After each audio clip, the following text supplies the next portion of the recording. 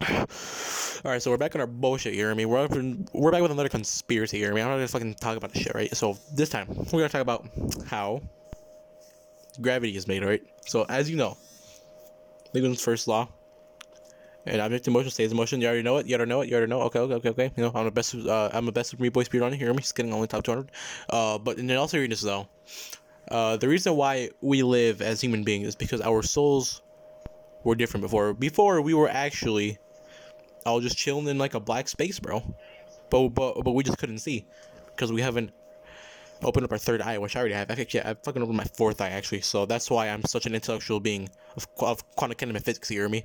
So the reason why we haven't evolved is because China is or North Korea is the both are pretty fucked. But just to be clear, they got chips in our brains. We're completely screwed.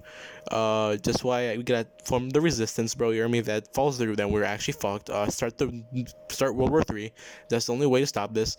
The conspiracies are true. The fans coming after me. I can't stop this.